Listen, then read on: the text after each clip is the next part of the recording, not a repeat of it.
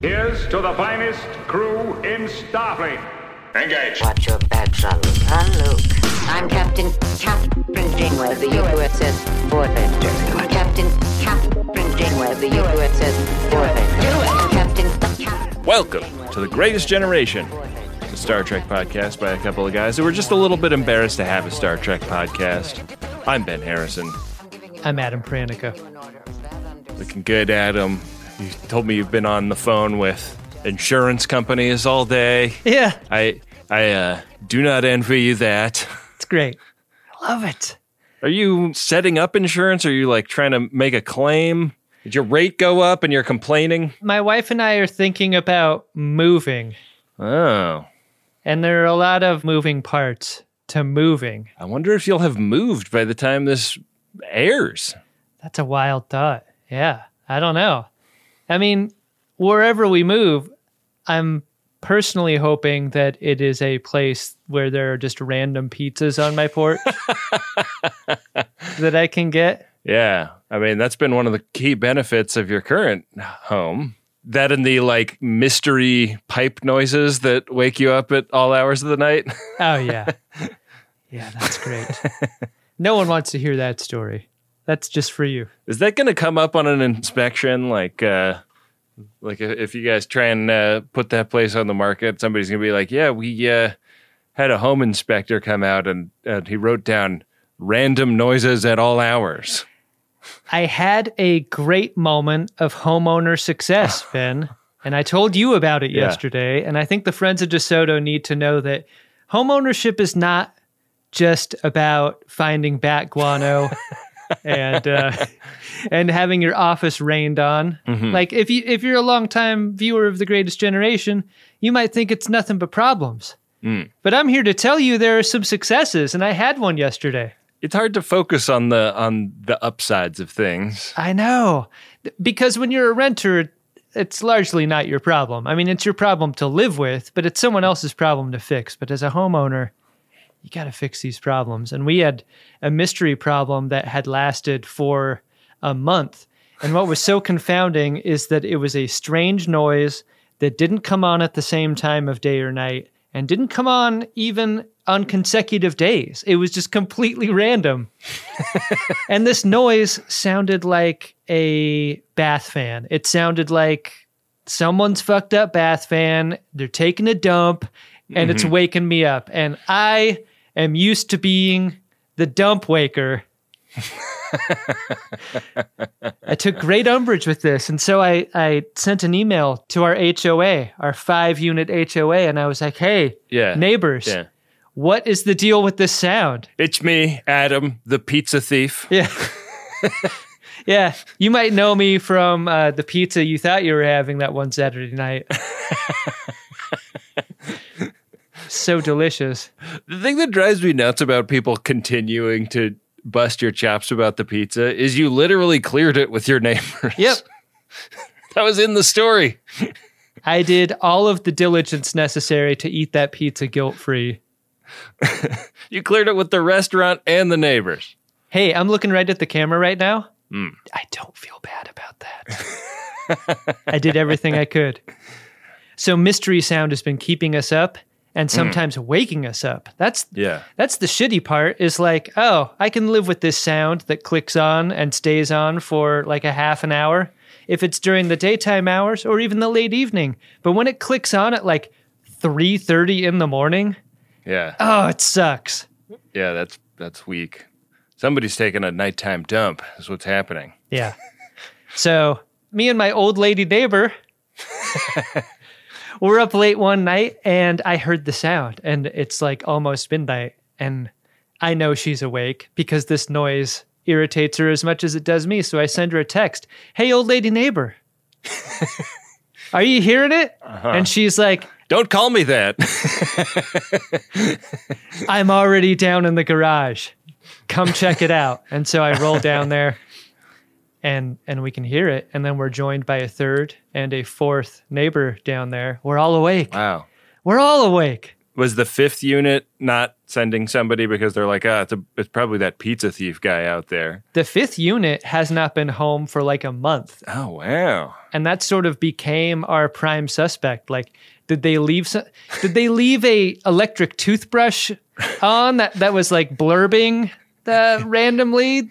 Did they leave like a teaspoon in their garbage disposal, and then their garbage disposal is on like a random timer to turn on? Did a sex toy fall into the sink and into the garbage disposal?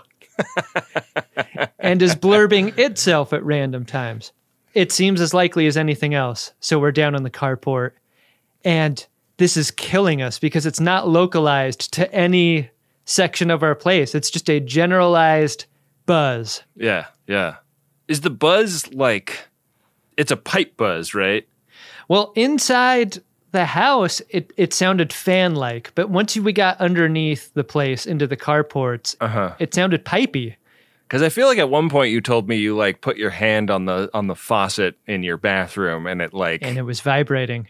I mean, which points to the dildo in the garbage disposal theory as the leading candidate, I thought. Right. The dildo in the garbage disposal theory was a prog rock band I dabbled with in college. There was a person holding a dildo on the grassy knoll.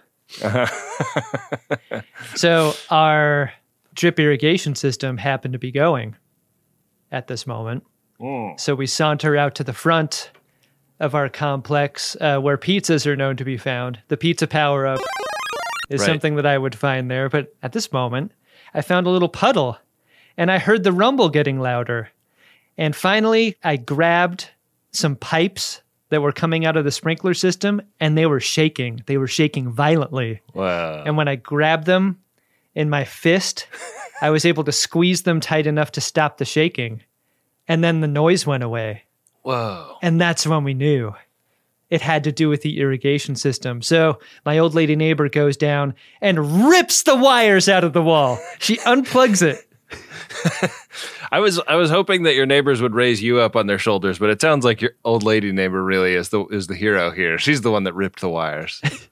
We were all so frustrated, and when she did that, it was like a great victory in that moment.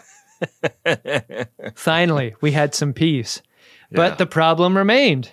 So the next morning, the person who comes and gardens the garden, the gardener, we told him about our situation, and he reprogrammed our irrigation system. We're supposed to be saving water around here. We're not supposed to be running the sprinklers right all willy-nilly the way they've been. Yeah. He got us on a great schedule. He ran the system and made a giant geyser out front, like a 40-foot geyser, the kind that you would see if a fire hydrant had been run over during a police chase. Like, right. Enormous. He replaces a couple parts, and he's like, yeah, you had a bunch of about-to-break parts causing a pressure buildup, and the pressure was what caused the vibration. Isn't it always? And now things are flowing free and quiet and on schedule. Wow. And finally we have success, Ben. Is your colon just like, damn plumbing finally figured out how to get on a schedule? Gah! Yeah. I had colon envy. Yeah.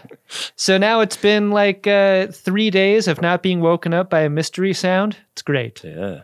That's tremendous. Yeah. I, meanwhile, basically didn't sleep last night, but I'm here for an episode, buddy. Did you get food poisoning again? What is happening? No, I got a shitty email that I made the mistake of reading right at turning in time. No. Yeah. I told my wife that I did that, and she was like, what a foolish thing you have done to yourself.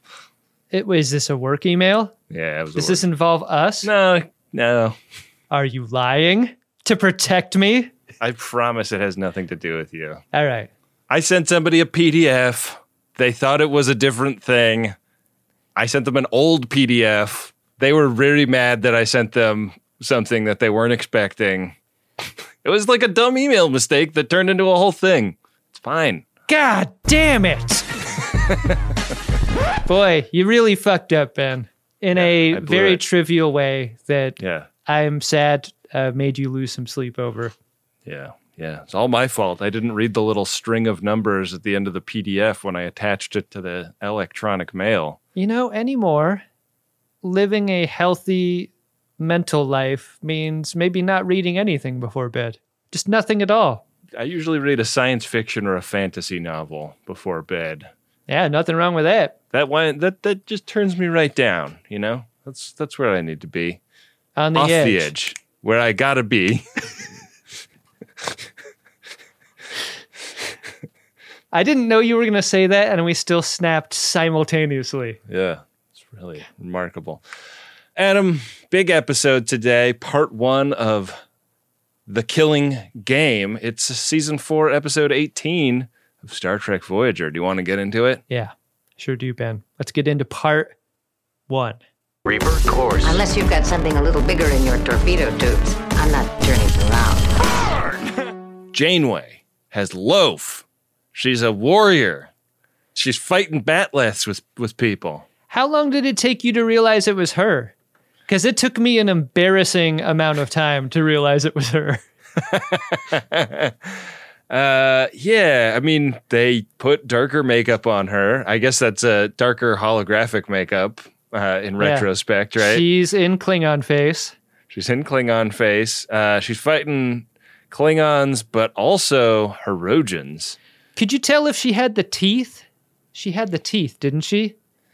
Oh, she's moving around so fast. I didn't actually notice what was going on W/R/T, her grill. Yeah. But that would change her voice enough to be like, not instantly recognizable. Yeah. I mean, that's like one of the major qualities of being a Klingon is talking like you've got 4 retainers in your mouth. Yeah. This Herodian in Klingon warrior armor bests her in battle, but he's got a Starfleet communicator with him, and he radios to Sickbay that Janeway requires medical assistance. What? Yeah, it's a confusing scene because it's Klingons, it's Janeway and Klingon Loaf, it's a Bane, and that Bane has this comm badge. What the hell is going on here? Where do you get that thing? Yeah. That's our cold open. That's how we go into theme song. I love any episode format that goes like you're just dropped in story race. In media Star Trek cave. Yeah, I love it. Yeah, it's good. And when we come back, there are a bunch of Herodian ships like hanging out with the Voyager. It looks like they're traveling together. Mm-hmm. The Herodian have taken over. The angle of the Voyager in exterior looks like a Bane ship has merged with it. Oh. The way it's going by. Yeah. I found that confusing. I was generally confused for much of this episode. Well, they're not quite using tick-based starship technology, so right. I don't think that they merged with it. But in Sickbay, the body of the captain is getting scanned, and the voices over her are saying that she's going to survive. They wave a little light over her neck, and it reveals a little like 3-prong gadget on her neck. This is her neural interface. It seems pretty important. And the way they describe it is that it has everything to do with why Janeway believes she was a Klingon in that holodeck program. Because she was really throwing herself into the role, wasn't she? The House of Mokai will never yield! Yeah, kind of a surprising interest for her. This is not her usual holodeck program choice. Yeah, she's usually kind of doing like big dress period pieces. Yeah. Not swinging batleths at warriors' heads. This is more of an armor ripper than a bodice ripper. It's Sato. I wondered if they gave any consideration to putting the neural interface on like the middle of the forehead or something. Like head on? Yeah. Neck just seems like not where your neuro is, I mean, I guess the back of the neck where a nubbin would stick its butt out, but when it comes to neurotransmitters, I subscribe to the Trina rule, which is put it on my neck, my back, my pussy, or my crack. Yeah, I mean, I think that we're well known for following the Trina rule in all things on this show. So, in this house, we subscribe to the Trina rule. Yeah, that's a yard sign that you can probably buy at podshop.biz this week. Yeah. Gotta get that store going again. In this house, we believe in my neck. My back is welcome here. My pussy means love. We do science on my crack. So the two Banes that are talking here are like, yeah, like, we're worried the neural interface isn't working exactly the way it's supposed to. But the other one is like, no. This thing is working great. She's going to believe whatever we program her to believe she is. Sure seems like there are different, like all of the different Banes sure do act different culturally. Because these seem very distinct from the giant Banes of the first meeting of the culture. Right. Yeah, I wonder if these Banes have like the Napoleon syndrome of Banes. Yeah, I mean, the more we learn about the Banes throughout this episode and the next, the more clear it is that this is sort of a Bane diaspora, right? Yeah, they're spread out all over the place, and nary the Bane shall meet. Yeah. We cut to 7 of 9 in a sequin dress. She's singing, and that isn't the weirdest part to me. The weirdest part is she's singing great. Jerry Ryan is a great singer. She really is. What's also weird to me is that the holodeck did go to the trouble of making Janeway look like a Klingon in that other simulation, but in this simulation, everybody gets to keep their OG loaf. Yeah, that felt unusual to me too. I mean, if you're Jerry Ryan and you see what's happening in the story, you got to be thinking that maybe this is a week's worth of shooting where you're not going to wear the eye dolphin. But yeah, be nice. It's a sequin dress and the eye dolphin. Right. It's both and, not either or for Jerry Ryan at all. We start to pan around this club. Tuvok is tending bar. There's a bunch of Nazi officers hanging around. And we get Katrine, the proprietress, who is wearing like a tailcoat and, she's really dressed to the nines as the classy dame that runs this French bar and restaurant that Nazis hang out with. It's called the Coeur de Lion. And what mean? Heart of the Lion, Adam. Heart of the Lion. Cool. Yeah, she takes particular interest when a couple of Iron Cross wearing SS Banes come in. Yeah, she's distracted from, she's doing great hospitality as she sort of floats around the club. Mm-hmm. She's great at this. She is. And it becomes clear as these guys come in that she and Tuvok are kind of speaking sotto voce about some La Resistance type shit that they're up to. Yeah. And these Banes are the subject of an operation they're working on. They're sort of discussing the Banes in terms of their resume. This is a nice scene to just sort of catch us up to what's happening with them. And when Seven finishes their song, there's kind of a beta Bane that gets his nut smashed for not being good at playing whatever game this is that we're seeing. Sit down and play the game. Right. Throwing yourself into the role is something that the Starfleets are all doing unwillingly, but the Banes under the leadership of Alpha Bane are supposed to be playing along with the milieu, and this Beta Bane doesn't do that perfectly initially. Kara is the alpha in this scene, and he wants to talk to Janeway alone. I'm just going to call her Janeway. There are too many names and alter egos here. For the sake of clarity, I'm going to call her Janeway, and together they talk about the particulars of the Resistance and the complications of being in the world that they're in. And Kara is kind of seductive in the way that he talks to her. Like, he's got charisma in a way that is interesting, but it's kind of hard to figure out how much of the character is Janeway bleeding through Katrina and how much is just all Katrina as a character, right? Because she's a really practiced negotiator, but Janeway is too. Right. And it's also hard to know what Alpha Bane knows. Like, Carr is his character in this story. Mm-hmm. Does he know? Like, he must know that she and her crewmates are playing the Resistance in this, but does the character that he's playing know that? Is he a Christoph Waltz at the beginning of Inglourious Bastards kind of officer where he's pretending not to know things that he actually does know? Or is he playing a guy that doesn't know it, so he's acting like he doesn't know it? I think Carr has thrown himself into the performance. I think he's loving this. I think he's acting as if. Yeah. He's playing the game utterly. You're really showing that beta who's the alpha. Right. Our course is locked in.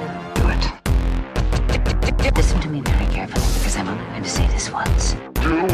Taranj is the name of the beta. And I looked it up, Ben. Nothing rhymes with Taranj. Nothing? No. Wow. That's amazing. There's a problem in engineering that needs their attention, and so they leave to take care of that. Yeah, this doesn't make any sense to Katrine, who does not understand what they're talking about. So we cut to like later in the night where Seven and Tuvok and the captain are hanging out, and the captain is very interested in getting a better oscillator for their radio so that they can receive code from the Allies so that they can, advance their cause in the Resistance. But Seven is a little bit more interested in upgrading their firepower. She wants to get rockets. Explosives. We need a launcher that can fire armor-piercing grenades. This turns into a little bit of a debate. We learn that Seven is their munitions expert. You know, every lounge singer, secretly an explosives fiend. Yeah. I mean, we could have known that earlier from the cannons, Ben. But also there's some suspicion on the part of Tuvok that she may be an infiltrator. There's some discussion that she might be like advocating for things aside from what Katrine wants for nefarious reasons. They're so casual about the idea of, well, if she continues being suspicious, we'll just have to kill her, right? And they both agree, like, yeah, I mean, we can always kill her. Yeah. For now, let's keep her around.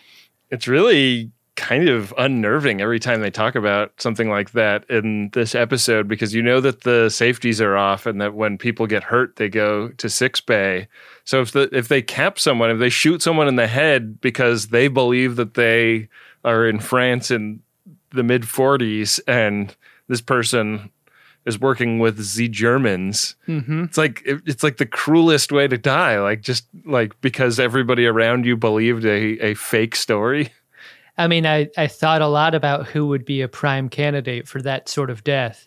And conveniently, we cut to Neelix riding a bike full of baguettes and wine through town. And I'm like, surely this is the moment. Or a cruel, brutal killing happens. Yeah, where like a Spitfire crashes into him in the town square. I love a French town square where the camera swings past a hillside in Los Angeles in between the buildings every so often. How about this camera move, by the way? It's really cool. The following of him through town seemed very sophisticated. Yeah, it's really nice. He gets stopped by a couple of SS officers. One of them is Beta Bane. The other is a human German officer. And they're harassing him. They like break his baguette in half. They pour out his wine. They know he's up to something. They don't trust him. Yeah. At least they let him keep the bottle. Getting his shit tossed. It sucks. Do you have to break the baguette? Do you have to do that? Well, who's hiding shit in a baguette? I mean, maybe somebody that's like on the keto diet, you know? Oh, this baguette's all for show. I mean, famously, Pee-wee hid a nail file in a foot-long hot dog, right? Right. So, you know, there's lots of different things that you could potentially... I mean, a baguette's even bigger than a hot dog. Imagine the size of the nail file you could stick in a baguette. Look at that thing. What kind of nails does that thing even file? You sneak in a Vienna sausage, miniature, a foot-long hot dog, regular size, and a baguette. Yeah. So Neelix is permitted to leave, and in a cafe somewhere else, we see that BLT is also here. Yeah. Also in Loaf. Yeah. Neelix arrives, and boy, turns out kind of a close call when he got his shit looked at, because the label to the wine that he brought has a key that they use to decode a radio message that they're listening in on the British radio network. Mm-hmm. Every 45 seconds, a broadcast of what sounds like innocuous weather reports apparently is giving them stuff that they need to decode this message. And it's a message from Allied Command about troop movements that will impact St. Clair, the town that they are in. Right. And there is a invitation to help by disabling Nazi communications. Right. So that they can't call for help when the Americans show up. But this is a really kind of impossibly dangerous mission if they chose to take it on. Yeah. I mean, who could you send to do an impossible mission but some kind of impossible mission force? Right. Maybe I can help. A pregnant force. Yeah. Like BLT. I need to see my special friend, even if it means bothering him at the office. They wrote Roxanne Dawson's pregnancy into this one. It's great. It's great. I mean, what isn't so great is she's mothering a child made with a Nazi officer, and that's the plan, right? You can't go in and disable these Nazi communications without a way inside HQ, and BLT provides that way. Yeah, talk about throwing yourself into the role. My goodness. Yeah. So she is going to go get her way into the command center that the Nazis have set up here in town. She's on her way there. A French woman spits at her feet in the road because the locals don't like that she's been bedding down with one of the Nazis. And she fakes like a contraction or something. And everybody's like, oh, God, we got to get her inside. And they run her in, and it's the human SS officer dude that she is in a relationship with. The Nazis famously concerned about the pain of others. So they see her outside and bring her in immediately. Yeah.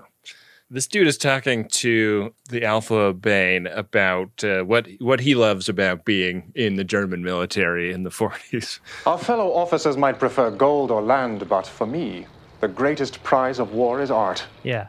We hear all about his master race theory. Yeah. There's an argument about the fairness of this fight. Yeah.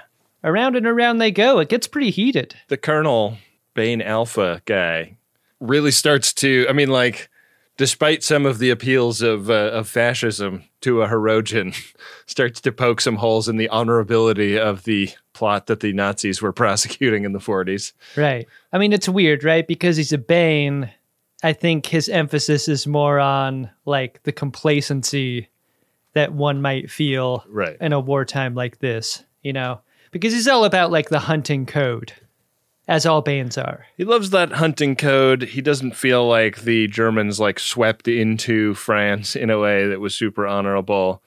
He's looking forward to a fairer fight, a more interesting, you know, even-toed fight.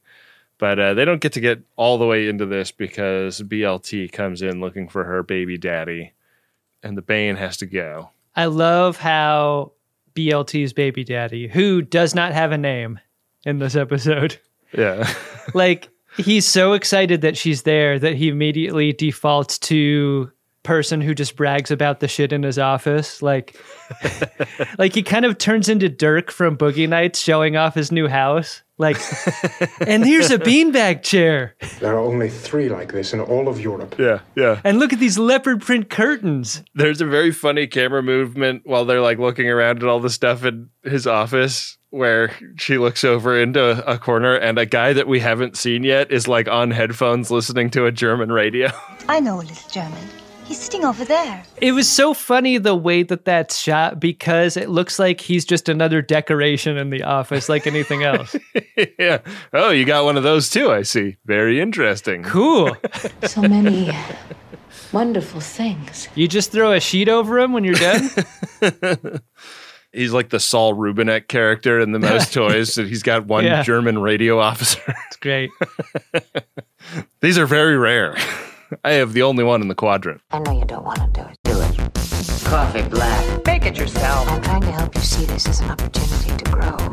valve. Outside, Taranj and a random continue to bitch about all the not hunting that they're doing. Yeah. When they spot Neelix. And just decide to start licking shots, right? Yeah. This guy seems worth hunting. No one cares about him. I mean, it's very funny after hearing about the like fair fight ethos from the main guy that they're like, hey, there's a putz on a bike. Let's start shooting him. Taranj is not down with the cause. No. It's pointless. We should begin the hunt. He's pretty disaffected with the whole plan here. And when they start shooting at Neelix, Neelix wants to get his wine bottle, but, he has no cover until Seven starts firing back, and the two of them go running through the streets, and she tells him, like, forget about that wine bottle. That wine bottle is fucking gone, man. Yeah. They retreat into the safety of an alley, which is not safe at all because it's a dead end. Yeah. And they get shot in the back. RSVP-7 and Neelix. Yeah. Not really, because this is a catch and release situation, Ben. Yeah, the Banes are being really careful not to murder anyone because they just patch them back up in the 6 bay and put them right back into the game. Yeah, we watched this happen. Doc and a Bane nurse are in there, and they're not getting along well at all, are they? No, I mean, the Doc merely adopted being a medical professional. The Bane nurse was born there. Uh-huh. The Doc is really annoyed. He does not like that they just keep hurting his crewmates and then sending them down here to get patched up. They've been stabbed, shot, beaten, phasered, and bat-lifted over the past 3 weeks. Their bodies weren't designed for this kind of punishment. I always love a bit about how easy it is to solve a medical problem in Star Trek. Like, like she's broken several bones and she's got a punctured lung. This is going to take an hour to fix. Right. I love hearing about an arrangement that was made off screen. In this scene, the Doc tells Carr that this isn't part of what they negotiated earlier. There was a real grade school style no hits to the face rule that they thought was going to be law, but serious head injuries were off limits. And look at all of these head injuries, says the Doc as he gestures around. Well, Beta Bane is shitty at shooting projectile weapons. He grew up with energy weapons. He's just not used to it. Yeah, not used to the kick. The holodeck safeties are off. That's another thing we learn here. Yeah. And the Doc is really the only person on the crew keeping the Voyager crew alive. This is why they split the duties in the 6 bay, right? You got the Bane guy working on Banes, and you got the Doc working on Voyagers. And up in the bridge, Harry Kim is working on keeping the ship more or less running, and it looks like he's had a particularly rough go of it. If you're Kim, do you feel bad about being left out of the holodeck thing? Oh, like a survivor's guilt thing? Like they're all really like suffering in the holodeck and I'm out here sitting pretty? I mean, either that or like he's not viewed as important or threatening enough to hunt for sport. Like, they sized him up and they were like, nah, this guy can be like the janitor or the AV tech guy. Like, he's not worth hunting. It is kind of a hurtful feeling. Yeah. I mean, I guess you need an operations person that knows the ship, so they got to keep at least one person like that. But yeah, you would want to be like, yeah, this guy's tough as fuck. We got to put a chip on his neck, trick him into fighting us. I thought for a second holodeck FOMO would be homo, but it's not. It's FOMOHO. FOMOHO. I like it. Yeah, so he's been used to expand the holodeck tremendously. He's been working on installing holo emitters all over the ship, and this is a process that is eating up more and more power, and Alpha Bane is like, yeah, we'll get you all the power you need. Like, just keep making bigger and bigger holodecks. Like the whole ship, I want to basically be a holodeck by the time you're done. Holodeck is the ship lap of Voyager. They're putting it everywhere? Yeah. Replicate enough emitters for the task. We cut to Kim doing some of this work, and he's working with a guy named Ashmore. And I've never been so sure that this guy was pre-dead.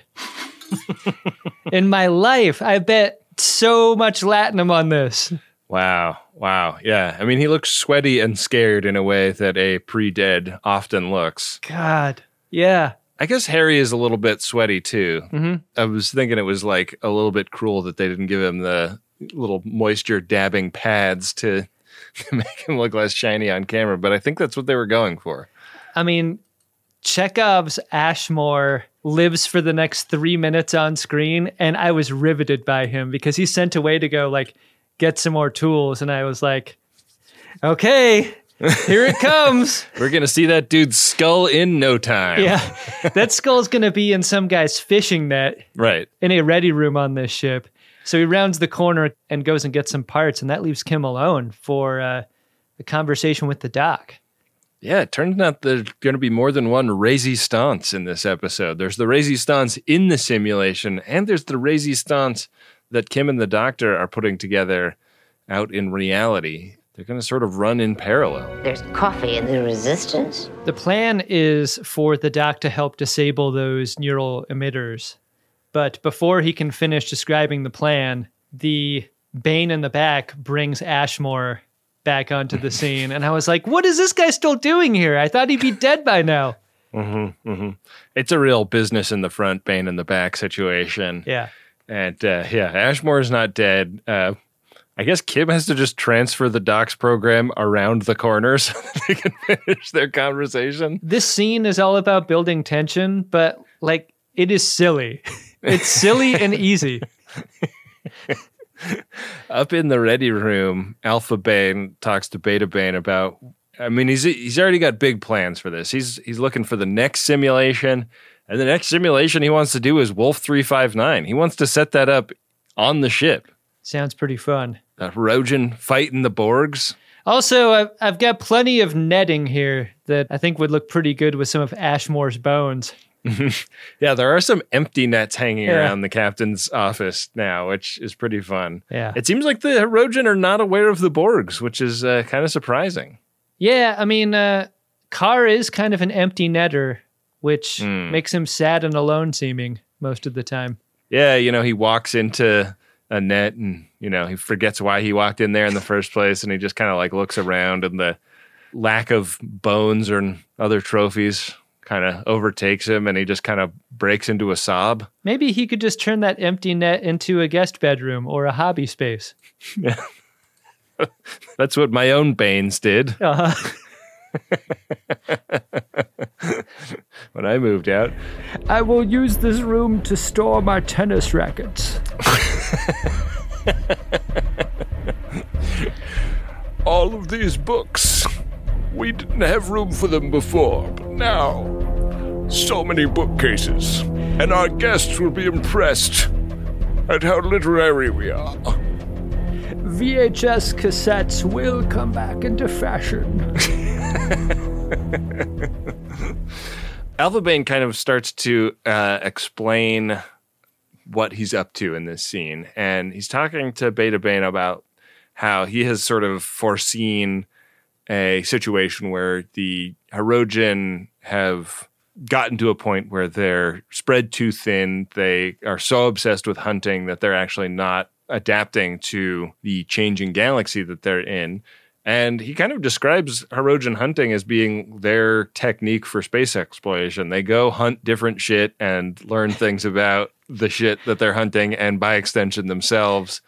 But they're supposed to adapt eventually based on those things that they've learned. And he's like, we're stuck in the mud, man. All we do is hunt. We never learn. We fucked up the second part of that whole thing. Carr gives Taranj a copy of Your Changing Galaxy, which is mostly a picture book that shows like moons with pubic hair on them.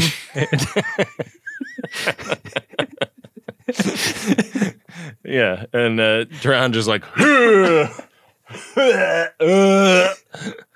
oh my God. I don't want to change. I'm not into this at all. I am too young to be looking at this. I am not comfortable showering with a nebula. Yeah. I've got to get that Latinum. Put your Latinum where your mouth is. I've got to get that Latinum. I think we've just struck gold. You might have heard us talk about Squarespace before, and you're thinking, what do I need a website for? I already have a bunch of profiles across the different social medias. But isn't it time you had a place online that wasn't owned by a social media company? How about you take control of your online identity with a website of your own? For that, there's Squarespace.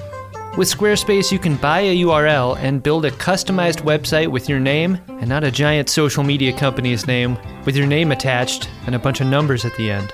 With Squarespace, you can have a place on the internet personalized to your aesthetic that lets you tell people about who you are instead of an algorithm. And the best part is, you don't have to be an experienced designer or a web page creator to make something great because Squarespace is always there for you with their award-winning 24/7 customer support. Don't settle for being another company's product. Be your own product with a website that's all you with Squarespace. Go to squarespace.com for a free trial, and when you're ready to launch, use the offer code SCARVES to save 10% off your first purchase of a website or domain. That's squarespace.com. The code is SCARVES. Think it, dream it, make it with Squarespace. A good time so often has a downside, doesn't it? Especially when it comes to stuff that you put in your birdie. We've all been hungover before. I mean, many of us have, I guess. Or we've had too much jazz in our gummy. And that sucks, right? Because you don't think about the time after the good time that you've been trying to have a good time. That's why I like Lumi Labs so much. It's the predictability. Through painstaking trial and error, I have found my perfect dose. It's what I can depend on when I can use a little more chill, a little help getting into a creative headspace, and I don't need to have too much fun doing whatever it is I need to be doing. And I'm so glad that Microdose is available nationwide. That means just about anyone can try it. To learn more about microdosing THC, go to microdose.com and use the code SCARVES to get free shipping and 30% off your first order. Again, that's microdose.com and the code is SCARVES. Back for another game. You know it. What's going on? Just one more week till Max Fun Drive. Hard to believe. It's been a heck of a year since the last one. We're now a worker-owned co-op. We raised $50,000 for charity last year. And we've added a bunch of awesome new shows. But do you think we're ready to do it again? Absolutely. Lovely new gifts are lined up. The episodes will be amazing. And wait till everyone hears the bonus content. Yeah, plus they know to go to MaximumFun.org/newsletter, so they're getting all the news. Oh, like that meetup day is on Thursday, March 21st. Then what's bothering you? Me? Oh, nothing. We're all set for Max Fun Drive to start on Monday, March 18th. I just didn't want you to see this coming. Check. What? Hang on. Most of the plants humans eat are technically grass. Most of the asphalt we drive on is almost a liquid. The formula of WD-40 is San Diego's greatest secret. Zippers were invented by a Swedish immigrant love story. On the podcast Secretly Incredibly Fascinating, we explore this type of amazing stuff. Stuff about ordinary topics like cabbage and batteries and socks. Topics you'd never expect to be the title of the podcast. Secretly Incredibly Fascinating. Find us by searching for the word secretly in your podcast app. And at MaximumFun.org. I've got to get that Platinum. Get that Bulb enlargement. I've got to get that Platinum. What now? Are you planning a heist? gold. Kind of interesting that Alphabet sort of thinks of himself as like a visionary who wants to push the Herogen toward a more enlightened future. And he kind of, both in voice and in like not having the total buy-in of his crew, really reminded me of the Kurtwood Smith character from Year of Hell. Right. He's sort of unflappable and has this like grand plan. It's not the tragic plan of the Kurtwood Smith character, but in the same way of the lackeys on that ship not really believing in what he's doing. Yeah. This guy has a bunch of subordinates that are like, I think I just kind of want to hunt and kill shit. And this whole like goofing around in the holodeck thing doesn't hold a lot of appeal to me. I got some real Gul Madred vibes from Carr, starting here and throughout the rest of the episode. Like, interesting. This is someone that we should hate. But when he constructs a logical architecture around his insane worldview, like, this is an episode that wants you to respect him. And in some ways, like, not want him to die. Or were he to die, feel bad about that moment, you know? Right. Like, this was like the moderating influence in the Hirogen, and we would be fools not to encourage him to. And I'm not saying that, like, I felt good feelings about Gul Madred at all. What I'm doing is, like, I'm drawing a comparison between, like, quality of bad guy. Right. And, like, a thinking bad guy in a fucked up way, right? He's a real galaxy brain bad guy. Yeah. And when this conversation is over, we're back down in 6 Bay, where Seven is waking up on the biobed, and she has no memory of what's going on in the holodeck. She is totally under the control of this little chip on her neck. And the doctor is whispering to her about, hey, like, you've got an implant that can overload this thing. So I'm going to send you back in there, like, because we have no choice, but you're going to wake up inside the simulation. I don't think we've seen a depiction yet of a character so far inside another character's Nook. Dude. As the doctor is inside of 7 of 9's Nook. He's deep in the Nook. He's so deep in the Nook, he may never be able to come back up for air. Yeah. I mean, we've talked about it before. There's real life close, and then there's camera close. But this seems close even for camera close. Yeah, this is like feel the other person's body heat on your skin close.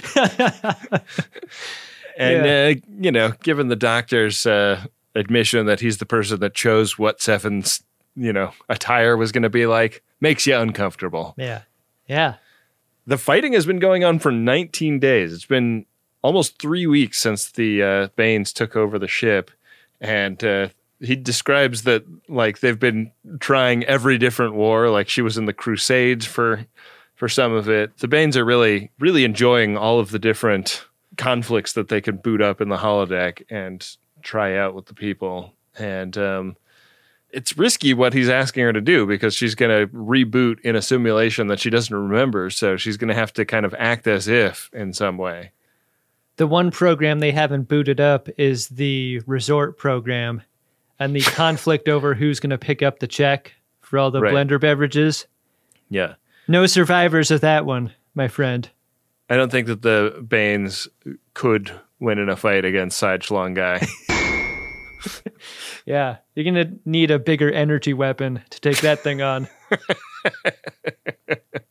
That guy's got a BFG. He really does. Well, I don't know. I guess so. So the doc sends Seven back in via sedation, and we come back. She's singing in the lounge in Coeur de Lion, and then she shorts out, and like 7 of 9, not the character in the story, is suddenly there. And she doesn't know what the song was. She doesn't know any of these words. She doesn't know how to sing. I love the sound effect they used for the implant sizzling. It's big fun. Yeah, you hate to hear an implant fail mid-song like that. It's so frustrating for the audience. I must discontinue this activity. You can't quit mid-karaoke song, Ben. No. You got to see it all the way through. If you're going to step to the stage at a karaoke club, you've got to get it, player. If you are singing Don't Stop Believing, you need to not stop believing in your ability to sing that song. So she gets off the stage, and Katrina does not like this. This is ruining the night. Look, I don't care if you're dying. Get back out there. Do you think Katrina is Klingon Trina? Yes. Okay. Me too. My ridge. My ridge. My loaf. My teeth. My boob window. My queef? I think we're all feeling the strain. She's plying these Nazis for information. She wants to figure out where, how they're going to knock out comms for the impending invasion by the Allies. And she can't do that if the evening's entertainment isn't up there distracting them. Yeah. So this is just making her and Tuvok suspect Seven more and more of being maybe in league with the Nazis, actually. Yeah, this is the worst possible time for that kind of thing. Yeah, it's not good. It really makes you feel as though Seven's life is in danger. This was really great setup. I really agree. And we cut away to a tent where Chakotay and Paris are playing American soldiers who are planning the invasion of St. Clair. I love how much time passes before we see these characters. Yeah. I was delighted to see them. Yeah, and they're a captain and a lieutenant. Sounds great. Am I making any sense here? Getting the battle plan together. Paris, ironically, has spent some time in France as a younger man. Mm-hmm. He knows St. Clair. He's got a gal back there. He's looking forward to seeing her. Yeah, and the way that he describes her, sounds like she's got some great big loaf. Sounds like your kind of girl. Loaf for days. So, they've heard tell that there's going to be some assistance from the local resistance, and that's some great news, but a lot is left to uncertainty. They don't know how good this resistance is. The tension throughout the rest of this episode seems to be coming from Seven, who is like trying to act as if she is her character. Yeah. And that's hard in this scene that follows because like they're going over the plan to destroy the communications transmitter. They've changed into chain of command outfits. Yeah. And 7 of 9 is in one of them. Like, they haven't completely lost faith in her. The black sweaters of this episode are awesome. And I feel like 8 of them hit the Star Trek auction decades ago. And I really feel bad about missing out on those. It's the only way to really feel warm, Adam. But she's like conspicuously quiet and present in this meeting, like just sort of trying not to be noticed. Yeah, she's taking notes. Yeah. They're like, why are you writing this down? Don't write this down. Why are you looking at those grenades? And also forgetting to put detonators in explosives. Janeway is not thrilled with her sloppiness, and she makes eyes with Tuvok, and Tuvok's like... Yeah.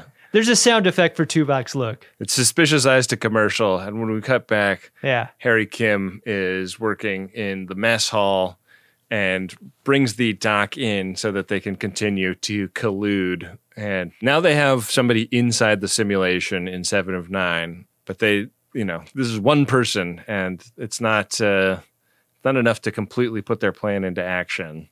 And the hunters are kind of on to Harry. Like, a couple of Banes come in and are like, what the fuck are you doing in here? And he's like, I'm like getting the replicators working so that everybody can eat delicious food while they're getting ready for their hunts. It's pretty surprising to me how lippy Kim is to them. But then I remembered how much they need Kim to keep the holodecks running on time, Right. And that's kind of what they're famous for, right? Yeah. Bane's got the holodecks running on time. He kind of explains away what he's doing there by saying like, oh yeah, there was a communications thing. I was busy with other stuff. Shit's so fucked up around here because of you guys. Like, who knows what wires connect to what anymore? And they're like, show me the evidence of that, Harry Kim. And he's like, well, I wouldn't want to be late to the bridge. Why don't we call your boss and see what he thinks? Yeah. And this is the best thing he could have said because Taranj has to stand down because he is still the beta to Kar's alpha. So they send Harry back up to the bridge, and he gets away with it for this time. But it seems like a lot is riding on Harry Kim's ability to like get like the systems shut down because 7 has to like disable something in the holodeck. Yeah, we really cut around a lot from here to the end of the episode. We do.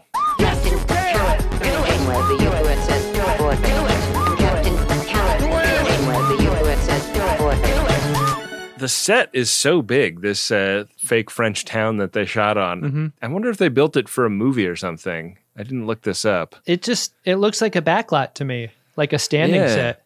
But does Hollywood have enough like French village stories getting shot every year to like warrant there being a permanent backlot set of French village? Absolutely.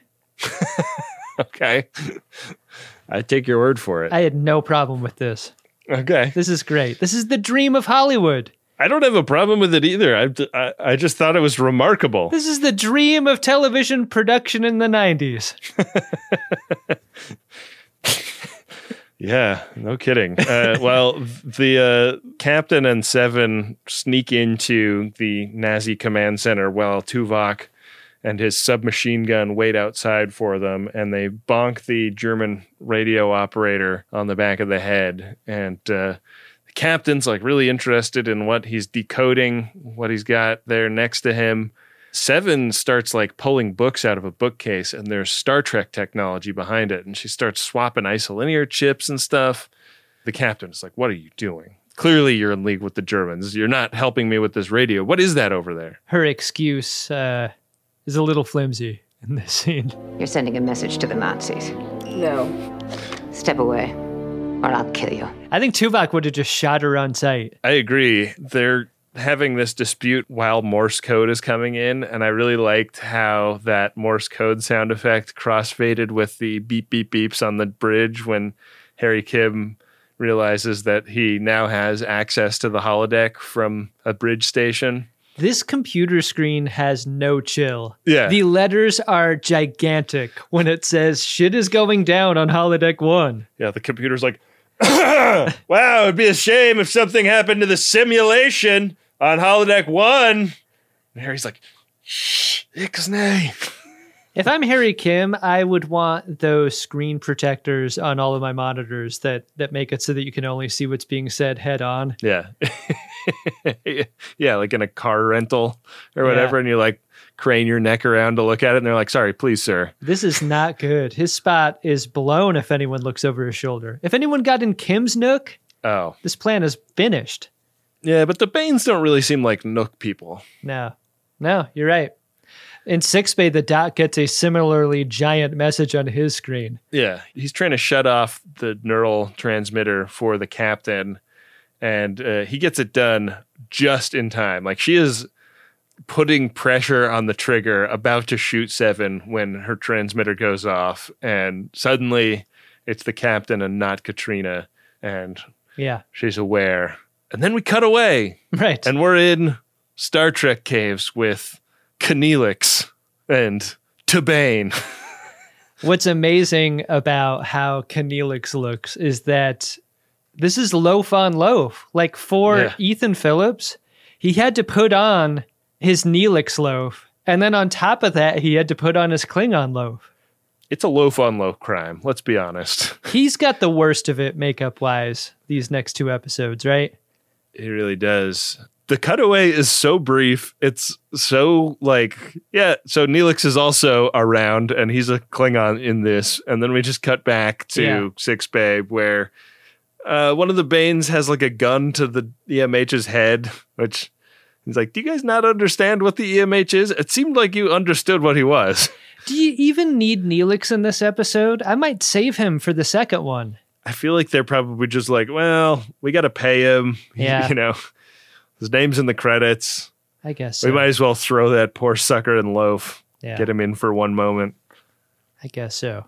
Look, I'm pro paying of actors. Yeah. So if that's the reason, then I'm all in. So the Banes realize something is wrong. They realize that the captain's neural transmitter has been disabled, and they send armed Banes into the holodeck to solve this. And they are not in Nazi garb. They're just wearing their blue Bane clothes. And this turns into a street fight where Tuvok is submachine gunning them, and they're firing back with their huge energy rifles.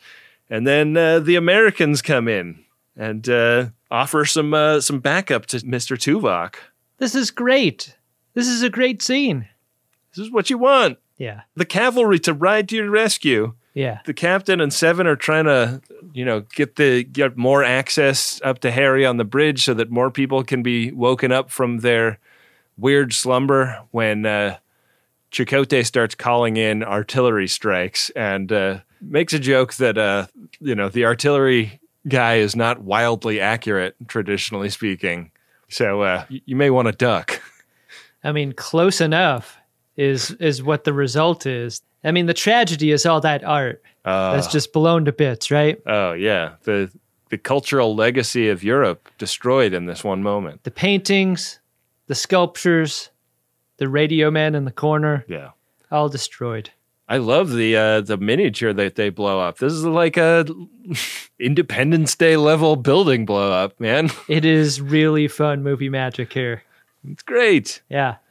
Lieutenant Paris makes contact with Brigitte, the BLT character. Yeah. Kind of awkward. Yeah. Given what she's packing. We just saw a movie together. How did that happen? I didn't know you could get pregnant from touching a dick that's poked through the bottom of a popcorn bucket. Up on the bridge, we get a banger, and Harry reports that this is the explosion in holodeck 1. And down in the holodeck, the soldiers look over the ridge at where that Nazi headquarters was, and we see like 4 or 5 floors of Voyager decks exposed with the wall of the holodeck blown out. It looks really cool. It's a fucking great special effect. You so rarely are confronted with a ship in its verticality, deck by deck like this, outside of a schematic. Like, you see the schematic and you know there's a bunch of floors stacked on top of each other, but to like see them practically like this is big fun. It's really, really cool. And the button on the episode is Harry Kim explaining to Alpha Bane, like, now we are not in control of what's going on with the holo emitters, and the war is spreading throughout the ship. Like, Kim low-key gets some great dialogue here. Yeah. When he's explaining the situation to Carr. You wanted a war? Looks like you've got one. I feel like the last time on for the next episode really needs to draw heavily on this stuff from Kim right here, because it's so movie trailer dialogue. It's very cool. It is very cool, Adam. But did you like this episode? You know, I'm really easy to get along with most of the time. But I don't like bullying, I don't like threats, and I don't like you. I was really surprised by so many aspects of it. The scope of production was enormous and felt enormous. Yeah. It didn't feel like they spared many expenses here, like the costuming and the destruction shown on the ship and on these exterior sets looked lived in and realistic in a really fun way. The war movie camera angles. Ben, you and I are enthusiasts for the war movie genre, and like there was something so familiar about like the up high top-down shots on like the town square, or like the tracking shot with Neelix on his motorcycle, the long lens spy stuff. This is a visual language to a war film that they totally used here in this episode, and it made it feel authentic in a really fun and satisfying way. I really enjoyed it a lot. They did a great job. This is a great Star Trek is a Place episode, and it's so adventurous in how it chooses to unfold its story. It's not a traditional, we ran into these aliens, it didn't go great, this is what started to happen. It's like so much has happened already by the time we get into this story, and it's really a story about them getting out of a scrape. Right. I definitely confused this in my memory of Voyager with Year of Hell, because of that, because of the like 2-episode arc where the ship is getting like deeply, deeply fucked up. Yeah. Elements to it.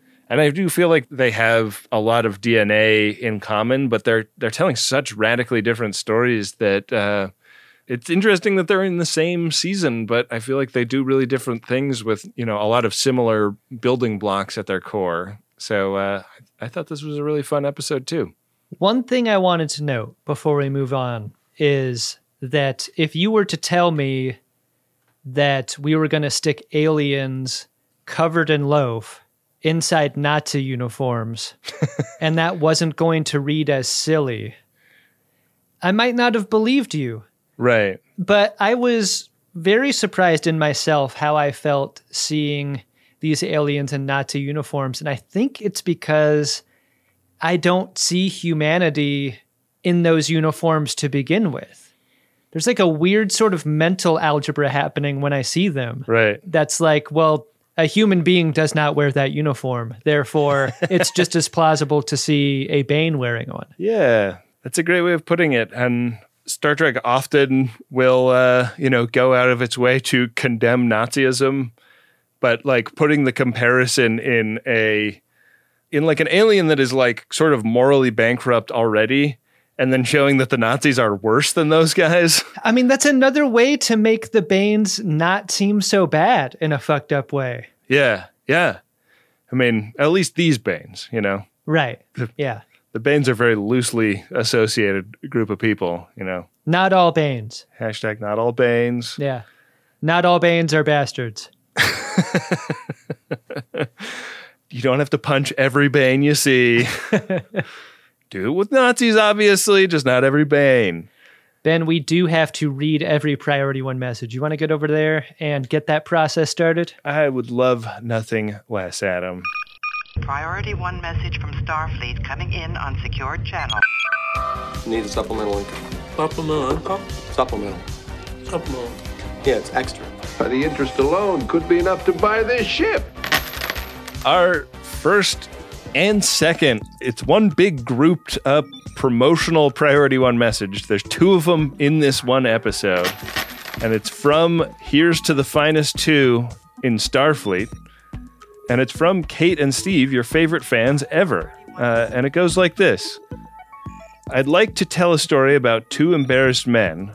One's my favorite co-host, Adam, and the other's name is Ben. With a friendship built on TNG and love of making fun, they created 2 great podcasts, which are both our number 1.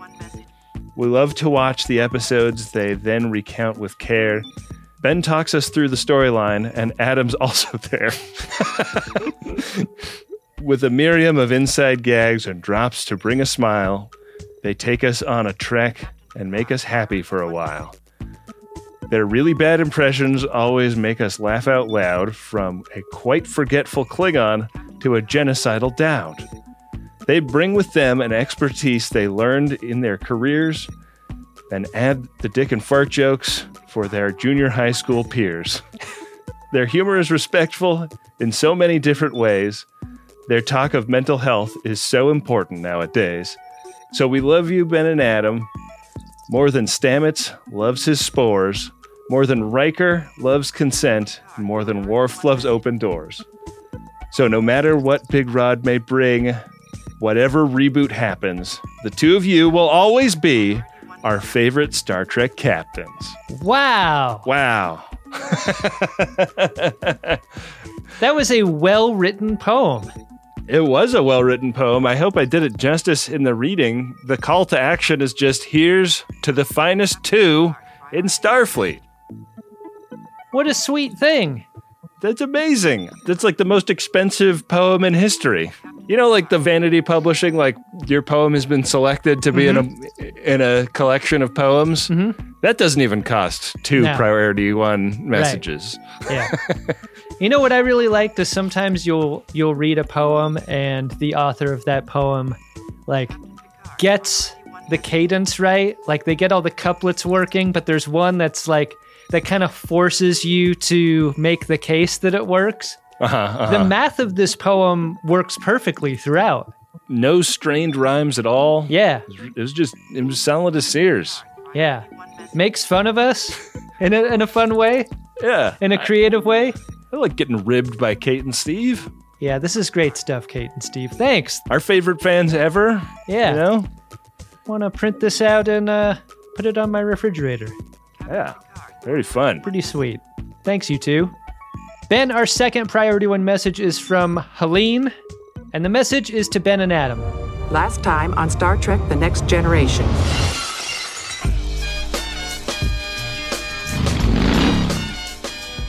There's coffee in that Ankylosaur. Bakeries? The boy. Am I making any sense here? Total bullshit, man. It's just bullshit. This is fucking spectacular. I don't believe this. You're going to put that thing on and parade around like one of them? Hence the word sabotage. And now the conclusion.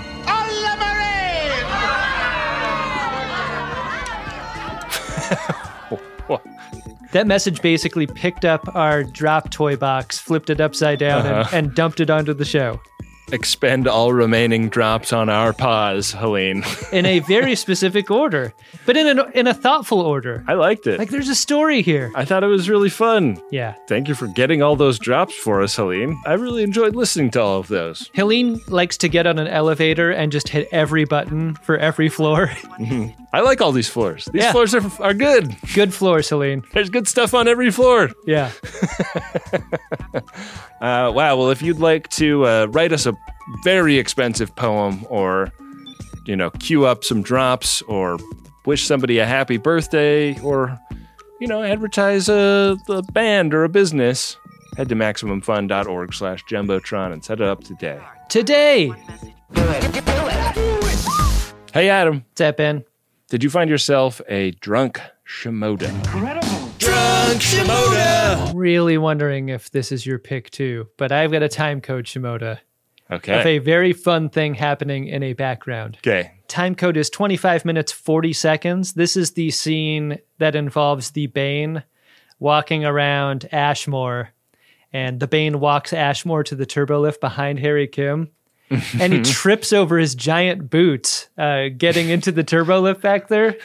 Did you notice this? It's kind of in soft focus, but because the trip happens so close to where your eye is supposed to be to look at Kim, I totally got it the first time, and then I backed it up and replayed it a bunch of times, and this guy's just got, his boots are too big. His boots are big beyond belief.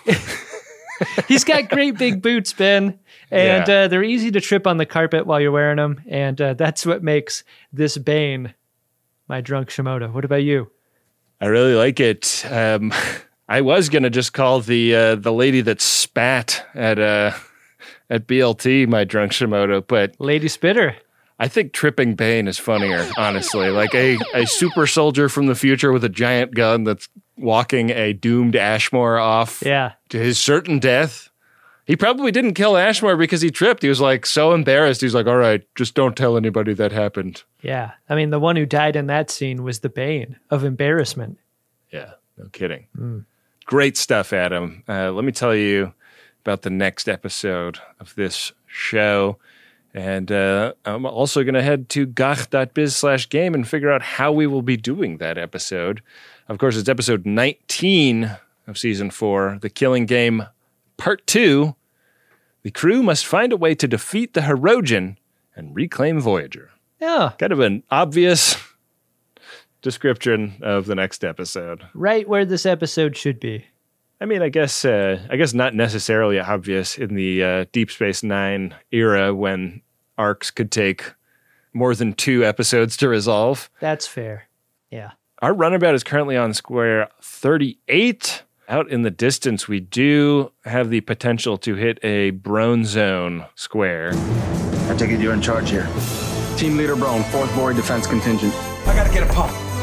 That's it, get it. I think that's the only modifier we are at risk of hitting. That's our brand new square where we've got to do an episode review using a bunch of glorified VOY tellings. Truly. During the fullness of the episode. You're required to learn as you play. Roll. So I'm going to go ahead and roll this bone and see what comes up, Adam. I did not get us there. I rolled a 2. Chula! Did I win? Hardly. Got us to square 40. All right. So next time we roll, we could potentially hit that or a Coco No-No. And, there is still that Coco No-No that you owe the folks, just as a reminder. I thought we were evened out. I thought I paid my debt. No, I think we did another Coco No-No, but it didn't count toward the previous one. Or I guess it could have, but then it wouldn't. You'd still owe one for that one. Just love lording this over me. Adam doesn't drink enough. Adam steals pizzas and fails to do the board game accurately. That's the sort of email I get at night. And you go to sleep and sleep like a baby. I do, yeah. I don't care about their judgments. I'm probably going to have a baby by the time I QA this episode, and I'm going to laugh and laugh when I hear myself comparing you to sleeping like a baby as a good thing. Yeah. All right. Well, that is a regular old episode for next week. I'm looking forward to it, Adam. So am I. That music you're hearing right now is by the great Dark Materia. Did you know that? It is. But the music you heard before that in the episode was all by Adam Ragusia, our buddy the Goose, who is a great friend of the show and a great YouTube chef. He makes great cooking videos and podcasts about cooking and food that you can find over on YouTube or in your podcatcher. And we really recommend them because Goose is smart as hell and knows what he's talking about. And he throws in little references to our podcast occasionally, which I think friends of DeSoto will really appreciate. This is probably old news by now, but that slapping new theme song to Greatest Trek, yeah, the Goose put together in like a week. Yeah. And like with multiple versions and stuff. It makes me so angry that he's that much more talented than us. God, he's just amazing. We're so fortunate to be friends with him. Speaking of new stuff over on Greatest Trek, the art for our show was made by Nick Detmore, who also did the new Greatest Trek artwork and has been helping us a ton getting podshop.biz running and humming along in the way that I'm sure it is by the time this episode comes out. Go hit up podshop.biz. Get yourself something. Is that the hum that I've been hearing late at night? Yeah, that sort of broken down pipe sound that you hear. That's podshop.biz. Yeah, when I put my hands around podshop.biz, a geyser shoots out of my front patio. We got to thank Wendy Pretty, the producer of this program, without whom this all would be a shambolic mess that probably would have gotten too late and bad. Glory to Wendy's house. And glory to Bill Tilley's house, the great Bill Tilley, our card daddy and social media director, at Greatest Trek on Instagram and Twitter. Follow those accounts. Always fun stuff going on there. Always a delight to see what the card daddy whips up every week when he makes baseball cards about the show. We got so many great social media groups out there, Adam. There's drunkshimoda.com. There's the Wikia, the Greatest Gen Wiki. There's the Facebook group. There's the Reddit sub. People that use the hashtag GreatestGen on Twitter. All out there. All of those places are like owned, operated, and moderated by real friends of DeSoto. Like those are places where friends of DeSoto gather and have a good time. We're not really much of a part of it at all. Yeah, you don't have to talk to us if you go over there. Don't let us be a deterrent. Don't worry about us being a distraction. With that, we will be back at you next time with another great episode of Star Trek Voyager and an episode of The Greatest Generation Voyager where Ben and Adam are unaware of the fact that they are also in a simulation. I've always suspected. It's going to be a relief to finally have confirmation. Make it so.